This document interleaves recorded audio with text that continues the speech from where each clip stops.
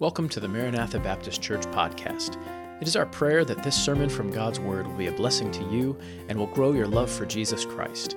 We would encourage you to use it only as a supplement to your regular intake of God's Word in your local church. If you need help connecting with a local church, please reach out to us on our website, mbcgrimes.org. I love singing those words with you. How worthy. The word worthy is a word that we will be accustomed to singing on that day when before the throne of the Lamb we stand together and worship Him, calling Him worthy, holy, holy, holy forevermore. I look forward to worshiping Him there on that day. Psalm 72, as we dig into the text, we think about the King of Kings, our King eternal, the righteous, perfect King who will rule forevermore. Desires can be a strong thing, and as I mentioned in the introduction to our singing time, I think many of us have that deep-seated desire for a righteous king. And I would argue that God even placed that there, a longing, a desire for one who can truly implement peace and righteousness and joy forevermore. C.S. Lewis is famous in his book, Mere Christianity, for saying, "If I find in myself desires which nothing in this world can satisfy, the only logical explanation is that I was made for another world." Indeed, what Jesus Christ has done on the cross is He has saved us from our sin, given us peace with God, made us His children, brought us into His family, and promised us an inheritance. Part of that salvation is making us citizens of His future kingdom. We indeed have a different home. That's why the New Testament begins to talk about believers in terms of sojourners, pilgrims. We wander through this life proclaiming the King and His coming kingdom, and we look forward to our future home. As we sing many times, this world is not my home. I'm just passing through. And so we look forward to that time when God and His Son will reign forevermore. Psalm 72 was written by Solomon, and I think it is a prayer longing for the reign of that king. You see, Solomon was very aware of a promise that was given to his dad, King David. Nathan the prophet had come to David with this promise from God.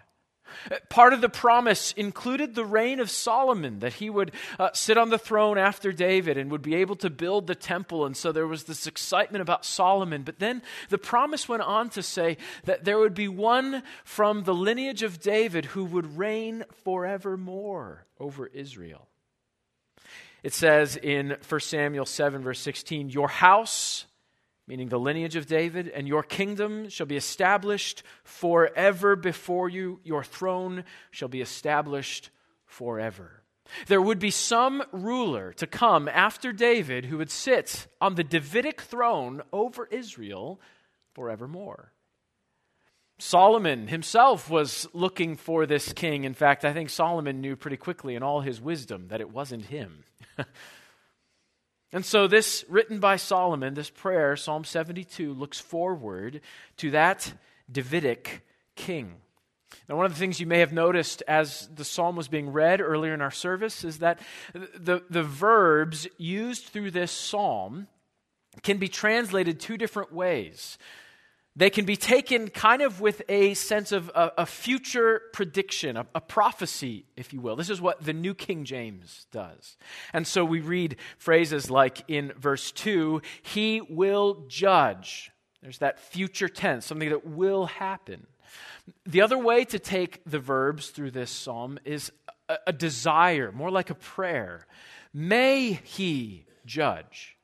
And it's difficult to know which interpretation is right. In fact, many of our English translations take it those two different ways. I think the ESV takes it in that sense of "may He judge." And so you may notice that in your Bibles as we work through it today. So which is it? Well, at the end of the day, it doesn't matter a whole lot. What Solomon is expressing is the same.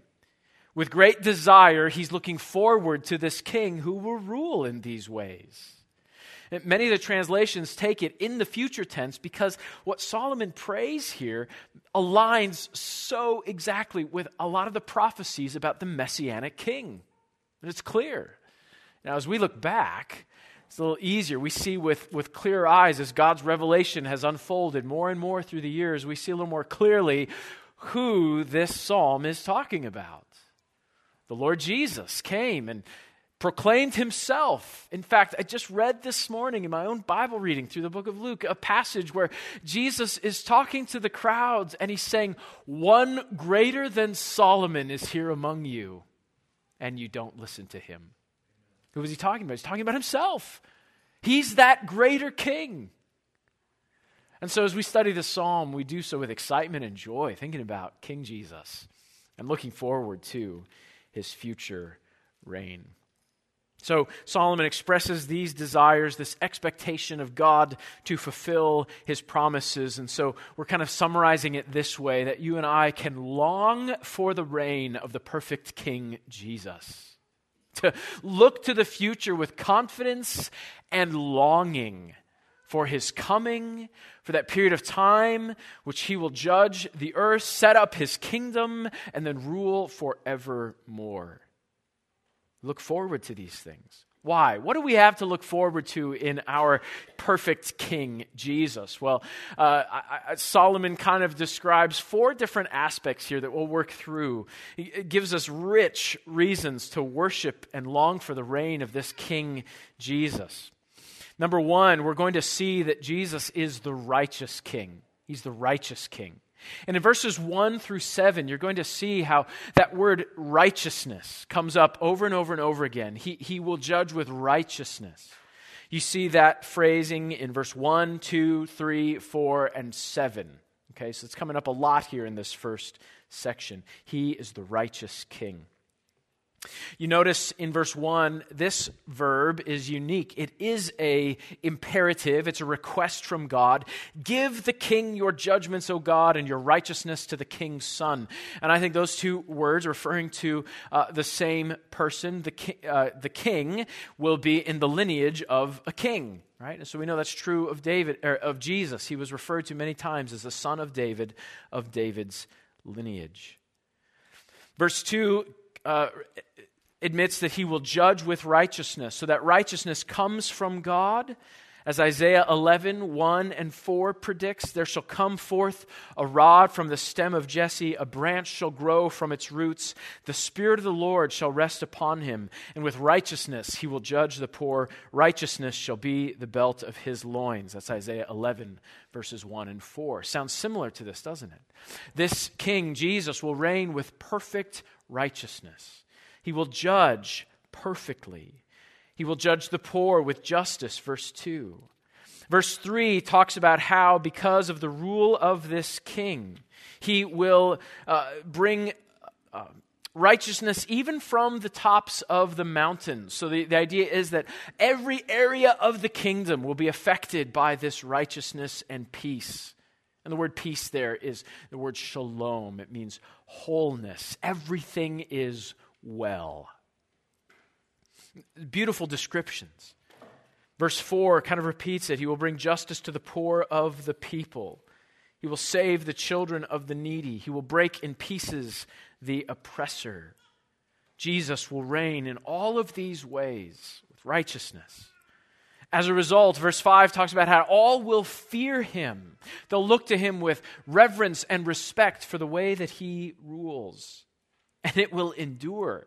Verse 5, as long as the sun and moon endure throughout all generations. Solomon knew that this was predicted to be an eternal kingdom. There's our first clue. It's not talking about Solomon himself.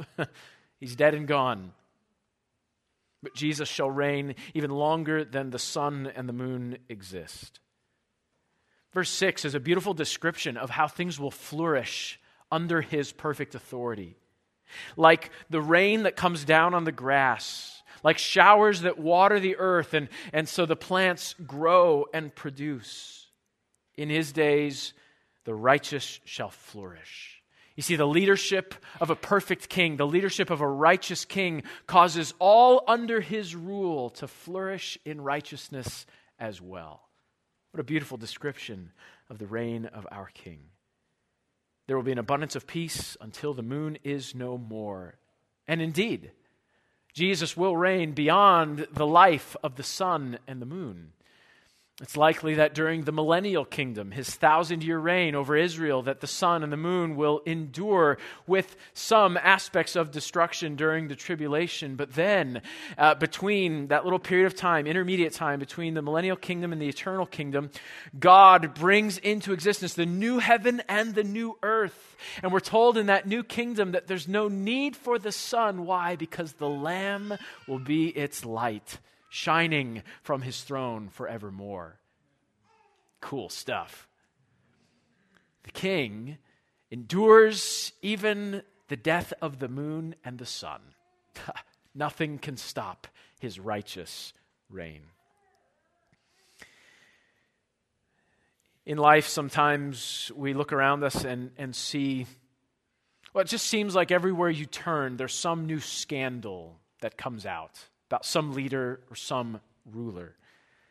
And though we know it shouldn't surprise us because we know that people are sinners, every time it happens, there's that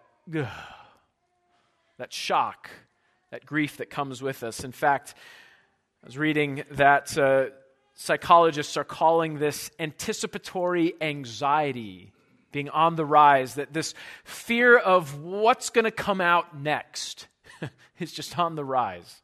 What are we going to hear about so-and-so or about this or about that or the other thing? Anticipatory anxiety. The Canadian Medical Association Journal published an article in 2021 about protecting the brain against bad news.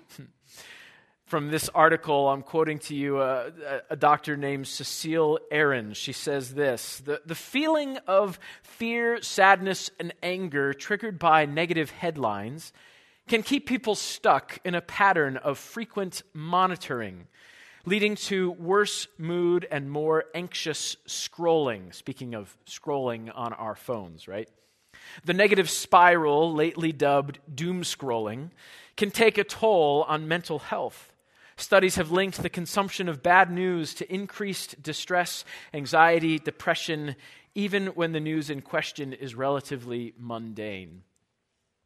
Well, the article goes on to offer optimism as the solution to anticipatory anxiety. I would offer a different solution, not just general optimism, but hope in one who is a righteous king. Hope in one who will never make any mistakes, never has and never will. Hope in the perfect ruler who is one day coming again. This is where we look. And as we become discouraged with the stuff happening around us, may the Lord help us to lift our eyes to Him, to hope in Him and His sure promises, not wispy optimism, but rock-solid hope in the King of Kings and Lord of Lords. He is the righteous King. Think of that. Perfect righteousness. He always does what is right. He always knows what is right. I can't even get that part done much of the time, let alone to do what is right. We look at the messy situations of life and I don't even know which way's up in this scenario. But the Lord Jesus looks at every scenario and He knows every detail, even the secrets of the heart. He sees it all, and He knows what's right, and He does what is right. Perfect righteousness. Friends, this encourages us in so many ways. First, it encourages us to pray for those who are in authority today. We know that God is the one with supreme authority, and He's told us in His Word that He's placed some in temporary authority in our governments and civil locations. Why? Actually for this purpose, for the upholding of righteousness and the putting down of evil. And so we need to pray for those who are in authority. Pray that they would come to faith in the Lord Jesus Christ. Pray that only by His grace would they then be empowered to reflect His righteousness in the way that they implement their authority. Pray that they would have wisdom and guidance and direction to know what is right and to know what is wrong and to put those things forth. But as we pray for them, remember that we do not hope in them. They're earthly rulers. They're passing away. There's only one who endures the sun and the moon. the Lord Jesus Christ. And so even as we pray for our present authorities, we hope in Jesus. We long for his return. We pray, come, Lord Jesus, like the name of our church, right? Maranatha. We pray that his return would be soon. We delight in his righteousness. And as we see failures around us, we grow in our affection for him because he's the one who never fails. And so cultivate affection for Jesus and for his righteousness. As you encounter partiality in your workplace, delight in Jesus, who shows no favoritism. As you encounter injustice in society around you, long for Jesus, who always does what is just. As you open the Word of God, delight in the perfections of the Lord Jesus Christ. When you're mistreated, give thanks for Jesus' perfect kingdom, where all oppression is put down, and he treats us all with righteousness. He is the righteous King.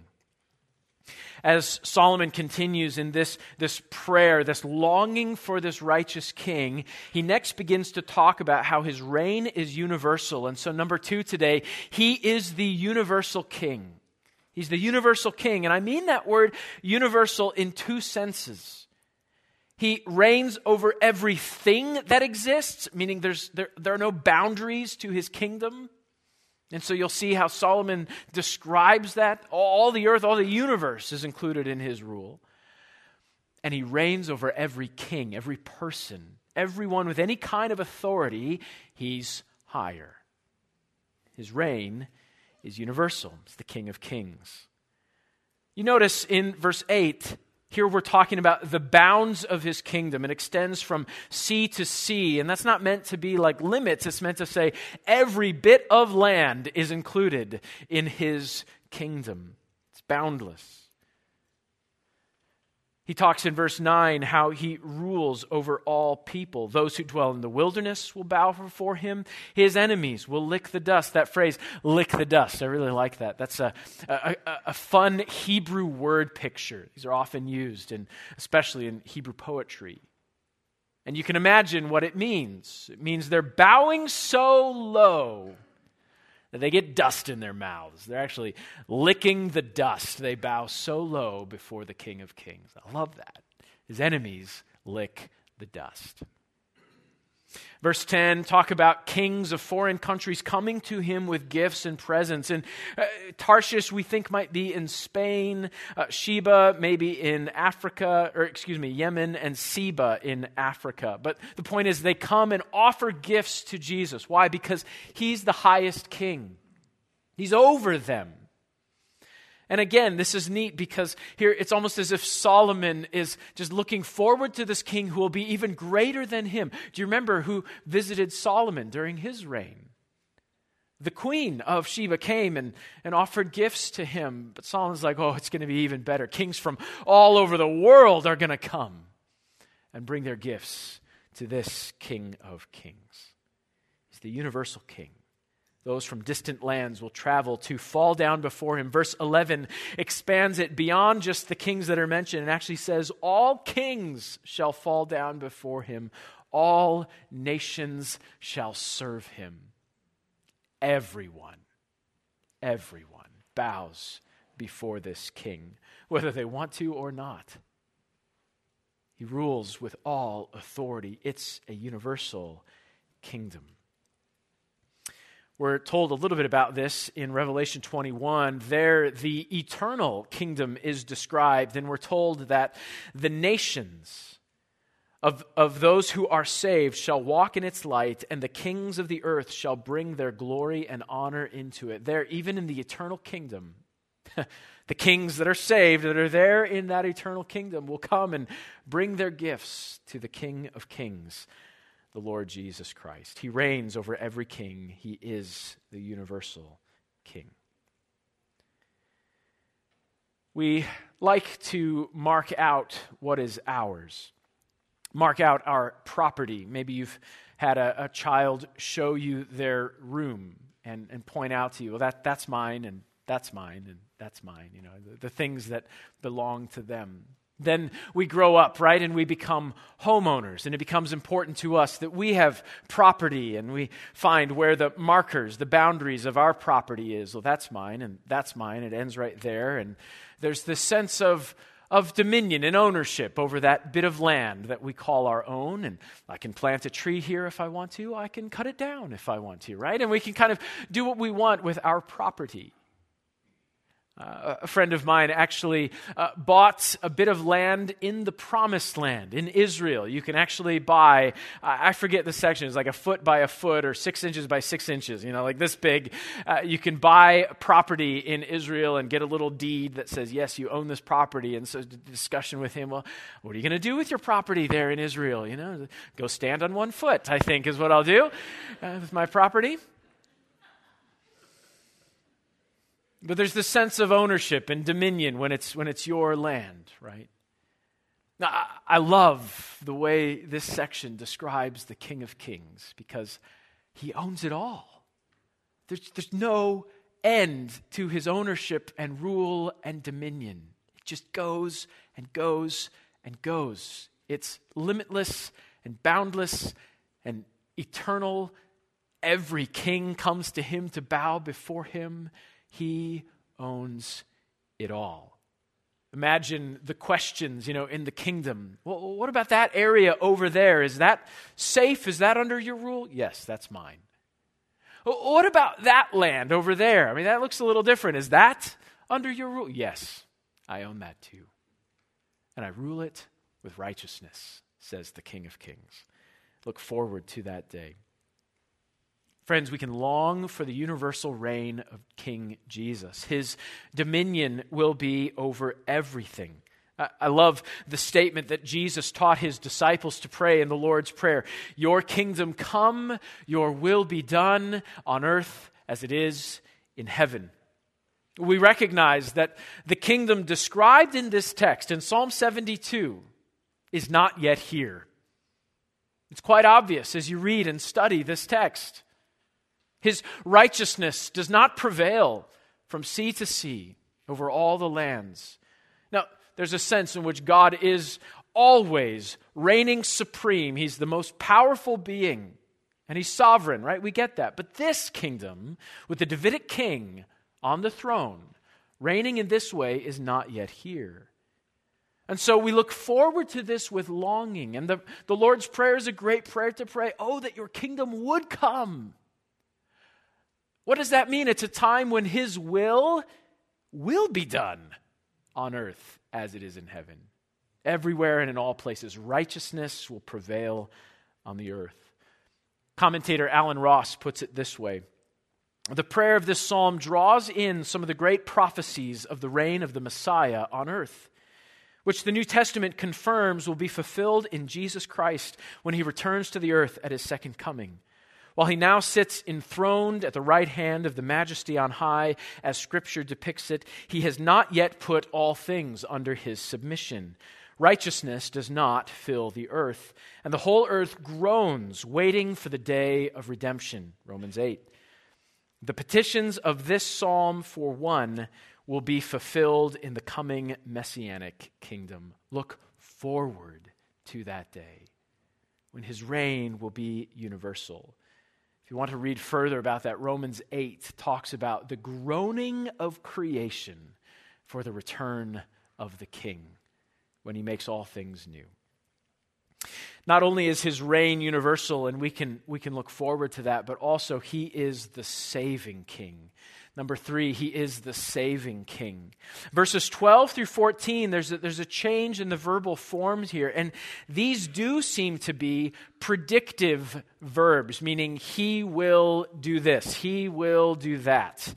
And so even the translations that take most of these as requests, may he, often take these verses as that future tense. He will deliver. Notice the terms of salvation in these verses in 12 through 14. You see them there. He will deliver the needy, the poor also, and him who has no helper. He's a deliverer. Verse 13, he will spare. He will save. Verse 14, he will redeem. Right? So he is a savior, a deliverer, a helper. This is what he's like. He's the saving king. Verse 12 actually is connected to the previous section by the word for. It begins verse 12. For he will deliver the needy when he cries. So why will all kings bow before him and all nations serve him, as verse 11 says? Because he will deliver the needy when he cries. It's his being a saving king that makes him worthy to be the King of Kings. This is the very logic used in Revelation chapter 5. Do you remember that scene? The scene around the throne. They're getting ready for God to open up his judgment on the earth for their sin. But they're asking each other, who is worthy to pour out this kind of judgment on a wicked world? And there's actually sadness for a few moments there in that scene, because as they look around, they can't find anyone worthy. Finally, the Lamb steps forward. He is worthy. And John, describing the scene, goes from weeping to rejoicing as the Lamb steps forward. Do you remember what they cry to the Lamb? Do you remember why he's worthy? Worthy are you to judge the earth. Why? For you have redeemed us with your blood. He's a worthy king because he's a saving king. He's a redeemer. This is what he came to do in the first coming. Yes, he presented himself as king, but he presented himself as saving king. This was his consistent message. Remember his conversation with Nicodemus? Right? This is going to be a righteous kingdom. And so he spoke to Nicodemus how you must be what? Born again to enter the kingdom of God. You have to have perfect righteousness to enter this kingdom. And so he came in his first coming to provide salvation. I'm so thankful our King is a saving King. And so we have described in verses 12 through 14 a number of the ways that he will show what he's like, his salvation, his deliverance, his redemption. Now, the last phrase of verse 14 is unique and kind of interesting. Precious shall be their blood in his sight. We read that and it sounds a bit strange to us. Who would hold blood as precious? Well, blood represents their life. Right? If the blood is pumping, they're living. And so the idea is that he considers their lives precious. He wants to protect them from having their blood shed. It's the idea of that phrase. He's a saving king. It's one thing to have power. It's another thing entirely to have compassion, to delight in rescuing people. And this is what the Lord Jesus Christ is like. He has both power and compassion. You know, we wonder if that combination will be there many times with those who have power in our world. They have power to do something, but will they also have compassion? Maybe you've experienced this in different categories. I have recently with the Polk County Treasurer. So I was involved in the process of selling a vehicle. And this was back when they were still doing all of their transactions by mail. And so kind of how it worked is you had to download the right forms from the Polk County Treasurer's Office website, and you're selling this vehicle, and so you have to fill out all these forms, and you're reading instructions that feel like, tax instructions, where you kind of read them and you're like, okay, what did I just read? I need to read that paragraph again and make sure I'm understanding this correctly, And so reading these instructions about filling out this form, and it must be in this kind of ink, and you got to have all these things filled in. And so I remember filling it out and thinking to myself, okay, I think I did a pretty good job with this form. And so I folded it up and put it in the envelope and sent it in the mail off to the Polk County Treasurer's Office in hopes that I'd hear something back. And so you wait and you wait and you wait. And it was just a fun adventure of like doing things all by mail. It's been a long time since we've experienced that, right? And so you wait a couple weeks, and it's like, okay, I think they probably at least have gotten it by now. I should be getting something in response. Finally, the letter arrives in the mailbox, and I'm thinking, well, okay, it's not the size of a license plate, so I don't know what's going on here. So I open the letter and unfold it, and it's the same forms I sent in with a couple of highlights of things that I did wrong on the form. Power without compassion. Well, come on, it's close enough, right?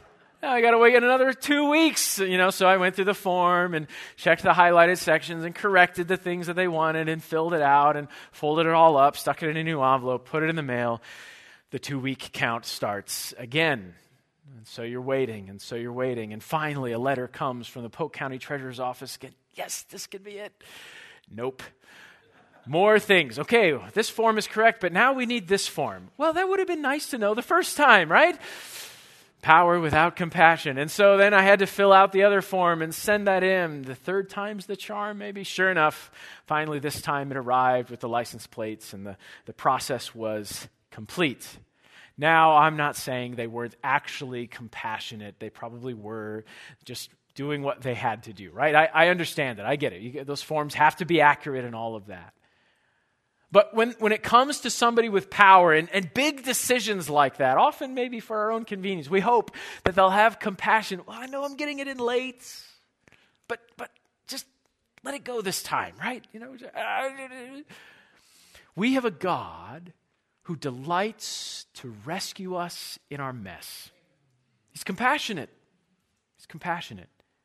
This is the first coming of the King, right? I mean, think of it. He humbled himself and came as a baby so he could live as a man and live the perfect life, being the spotless Lamb of God, dying on the cross, taking our sins upon himself. Think of the kind of king that makes him.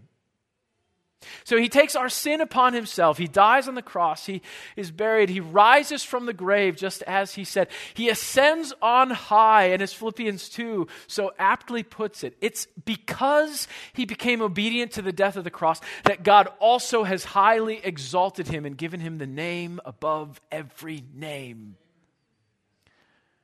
So he's not only the righteous universal king, but he's a saving king. He's a rescuing king. He's a perfect king. I wonder if you know the saving king today. Have you been saved and made a citizen of his kingdom? Colossians 1 talks about the incredible work of God. That when we have faith in Jesus Christ, He saves us from the powers of darkness and conveys us into the kingdom of the Son of His love. Like Jesus explained to Nicodemus, it's a kingdom of perfect righteousness where from the inside out we've been changed. We have His Spirit, and so we're able to live out this righteousness. What was old has become new. This is not a kingdom that anyone can just enter on their own or earn in their own righteousness, because we always fall short. Think of it. Even if I never did anything wrong, could I really attain to the righteousness of God? Infinite righteousness? But the good news is that God in His love sent one to be made sin for us. He took my sin upon Himself, and that when I have faith in Jesus, we are made the righteousness of God in Him. A way into this kingdom by faith in the one who died for you and rose again. Friend, you can have your sins washed away. You can be reconciled to God, peace with God. You can be given His righteousness and entrance to His eternal kingdom. Have you made this saving King your Savior? Would you do so today by trusting in Him and what He did for you? If you've been saved by this saving King, are you trusting Him today? He's always acting for your good. Even what seems like the absence of an answer is actually the active love and grace of God. Always. It's what He's like. He's a saving, rescuing, merciful, compassionate King. And so are you delighting in Him? Are you proclaiming His salvation? This is what the New Testament is. As Jesus was ready to ascend on high, He told His followers that they would then go and be His witnesses, telling the world the identity of the King and that His kingdom is coming, and that we're forgiven of our sins and given access to this kingdom by faith in the Lord Jesus Christ. I wonder, are we fulfilling our job as sojourners in this earth, as citizens of that future kingdom, as we look forward to it? Are we doing our job now, proclaiming the good news of the kingdom? I know who the King is. And he's awesome. I got to tell you what he did for me. And you can be a part of his kingdom too.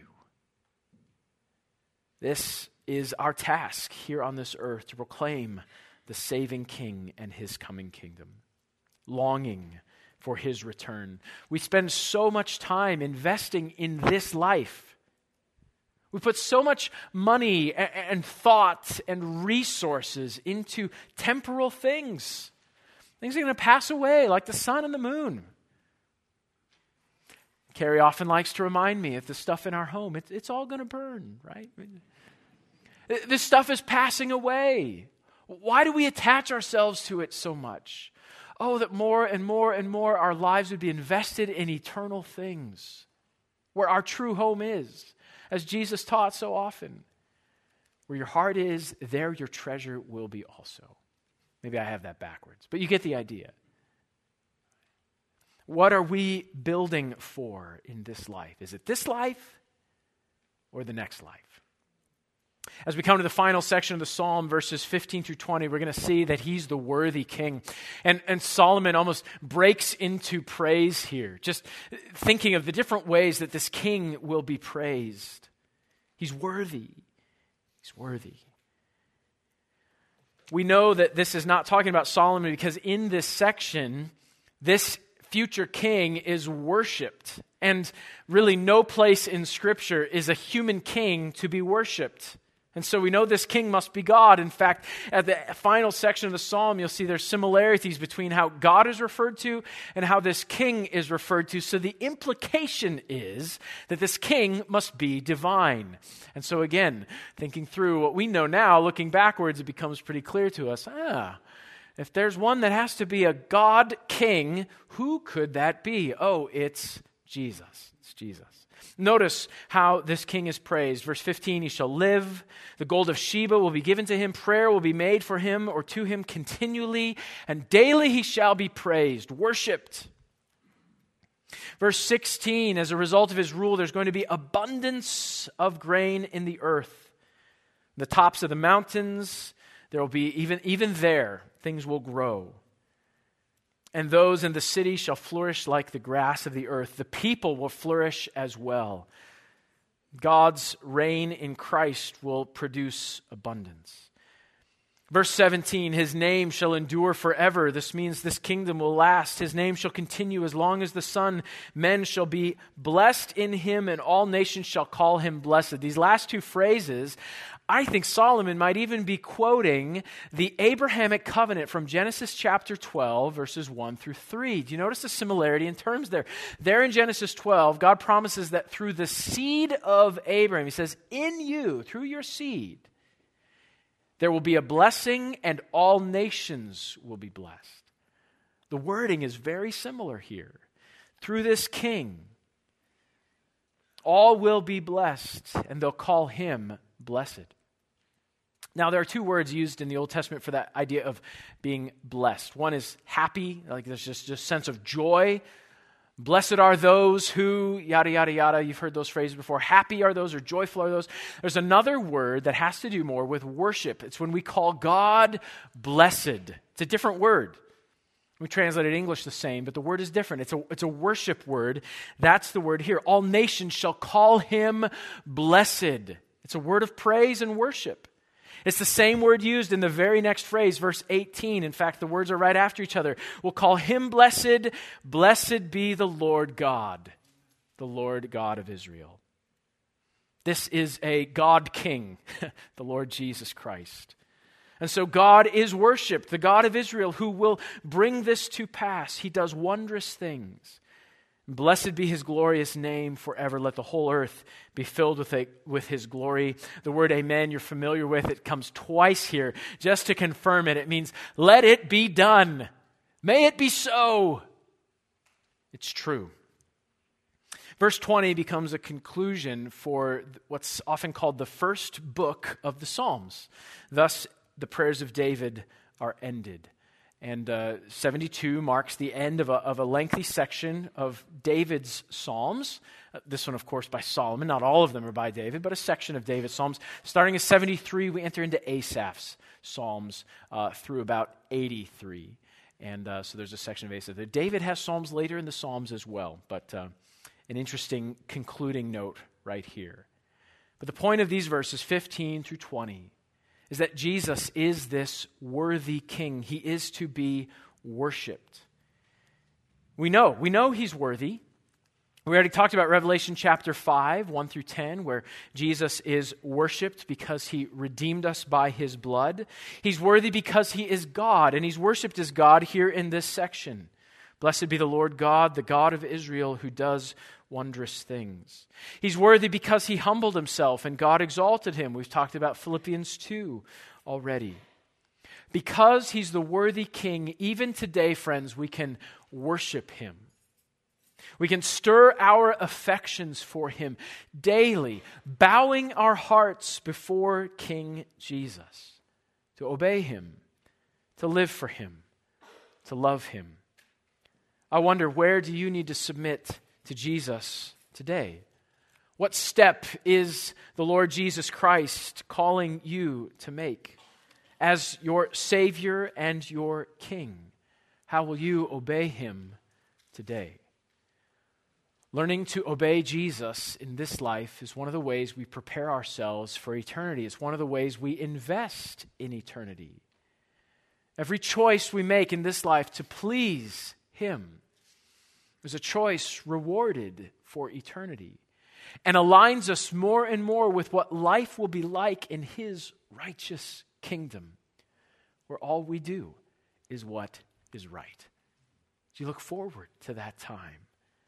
Are you preparing for it by living for the worthy King even now? Long for the reign of the perfect King, Jesus. I want to close by reminding you what we know about that coming day.